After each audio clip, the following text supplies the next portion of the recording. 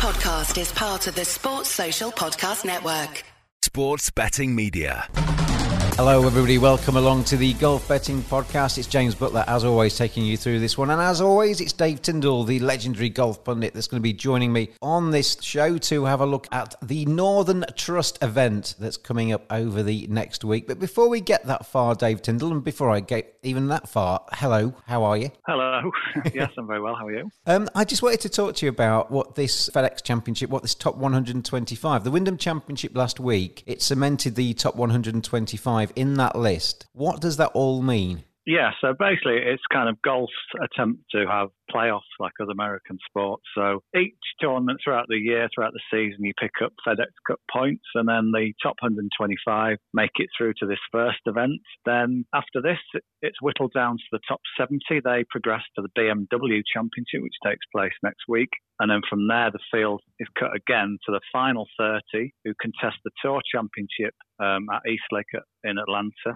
So they're this week, next week, and the week after. And the winner there, and the winner of the FedEx Cup trophy, just wins a hideous amount of money. It's a good place to be, yes. And then 2 weeks after that's the US Open, so another busy spell of golf. We're at 125, so regardless of where your standing is in that list, if you're the 125th, you can still progress at the expense of somebody who's in the top 10, say, can you? Yes, the top 10 are kind of locked in because they can't really fail to get through. But yes, that's the theory. Someone at 125th can have a couple of massive weeks and go on and scoop the lot. So it's kind of, if you get hot this time of year, it's harder than if you're up there already. But if you get hot right now, then yeah, you've got a great chance of making a run and getting a big prize. Looking back to last week, Dave, the Wyndham Championship, our rider in that was Webb Simpson, wasn't it? And he gave us a good run for our money. He finished up tied third in that competition, and for a while he looked like he might just make a late run. Yeah, he did okay, didn't he? It wasn't a big old price, but if you'd maybe took a bit of each way, I think he was 10s or 12s, then he did the business.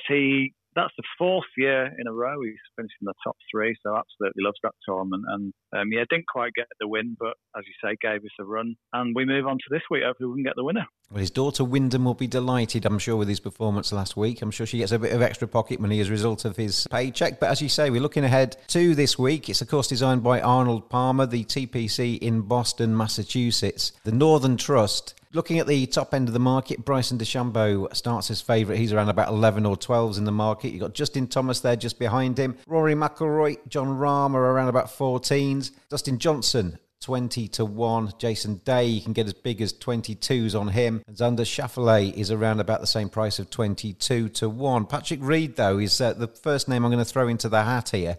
He's the defending champion, also won it in 2016. Does that make him a really good play? He's my tip, actually, James. So it's as if we've coordinated on this. You've set me up perfectly. Although I can tell you he hasn't named his daughter the Northern Trust, even though he perhaps has reason to do so.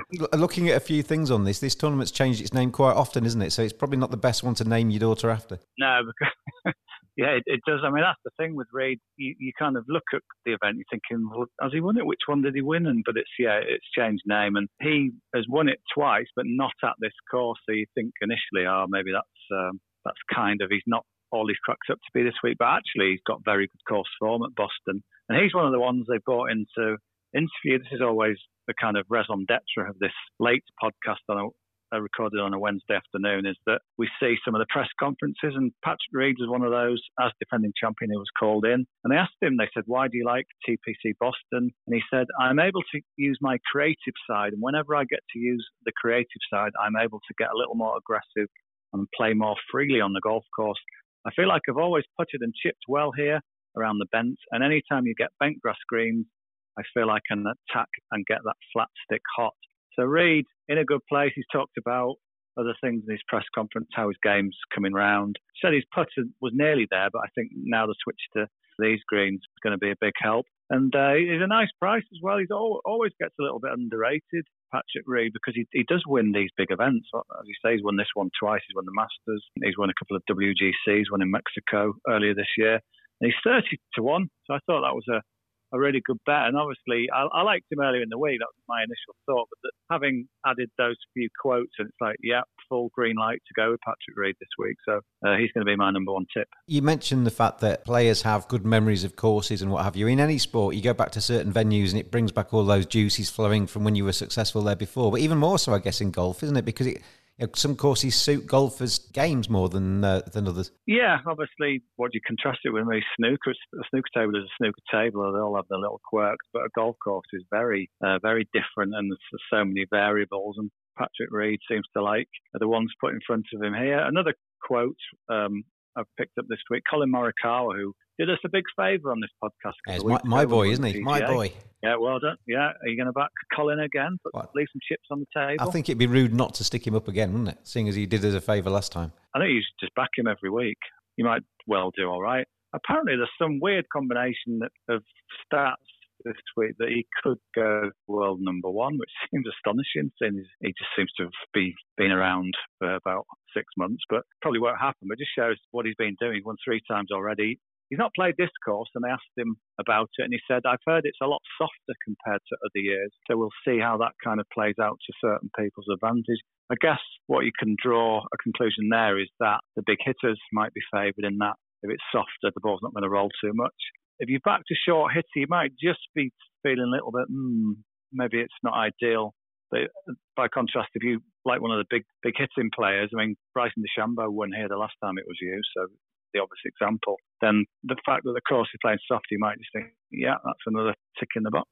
Who else over the last couple of days has said anything noteworthy that makes us maybe look at them a little bit in this market? Yeah, and so I will just mention one. In terms of this week's course, there's nothing too dramatic. They've had Adam Scott in, they've had Justin Thomas, but Justin Thomas said something similar, and this takes us back to Morikawa, wasn't it? Do you remember it in one of the early podcasts? Morikawa mentioned that he played Harding Park when won the USPGA. He's played that course a number of times. Well, Justin Thomas, because we're in Boston, he's taken the chance to go and play Winged Foot, which is the US Open venue in a few weeks' time. Winged Foot, not too far. It's in New York, or is it New Jersey? One of those. New York, actually, New York State. First time he'd seen it, and he said, took the chance to go and play Winged Foot to get some kind of a recce in. He said, I absolutely loved it. It's one of my favourite, if not my favourite course I've ever played. That's some statement. I had a quick look at Justin Thomas's US Open price. He's 18 to 1. So you might want to just get that in your staking plan, because if he does win this week, and he's won at this course before 3 years ago, then that 18 to 1 might go. I'll stick that in my memory bank for when we get round to that tournament, so I can remind you of that on the podcast at the time. But it seems a bit strange to ask you this when you've already put up a 30 to 1 in Patrick Reed, but is there anybody lower down in the markets that maybe is worth a little bit of an each way flutter?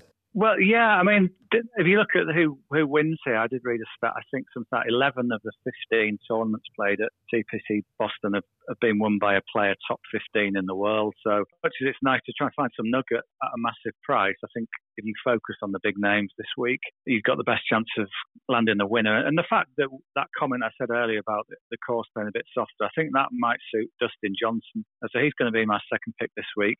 Again, he's played, not won on the course, but he's got lots of good form here. 4 or 5 top 10s, a couple of fourths. And he played really, really well at the USPGA. He was runner-up to Colin Morikawa. Dustin Johnson putted really well, which is not something we normally associate with him. So I just think if he can get those putting boots on again, then it'd be hard to stop. And I thought 20 to 1 still seems to be underrating him a little bit, because he's one of the top guys who's kind of a group of them who seem to take it in turns to be world number one, and Dustin Johnson's had his little patch, but he's back to playing some really good golf again. I mean, he won the Travellers Championship not so long ago, runner-up in the first major of the year. What more does he need to do to convince people that he is again in that absolute top bracket? And I don't think 20 to 1 says he is. 20 to 1's kind of saying, well, he's not quite. You got some players here at 12s and 14s. So I think DJ should be right in that bunch. So 20 to 1, I think, is a bit of value here. So he's my other pick. Well, there we go then. The Northern Trust coming up over the next week. Dave Tyndall's 2 picks for that competition. Dustin Johnson's 20 to 1. Patrick Reed is 30 to 1. And me being me, I'm going to throw in Colin Morikawa at 22 to 1 as well. Dave Tyndall, as always, thank you very much indeed. Thanks, James. And good luck with all your bets, whether you follow Dave or whether you go your own way. Gamble responsibly and enjoy the Northern Trust Golf Tournament.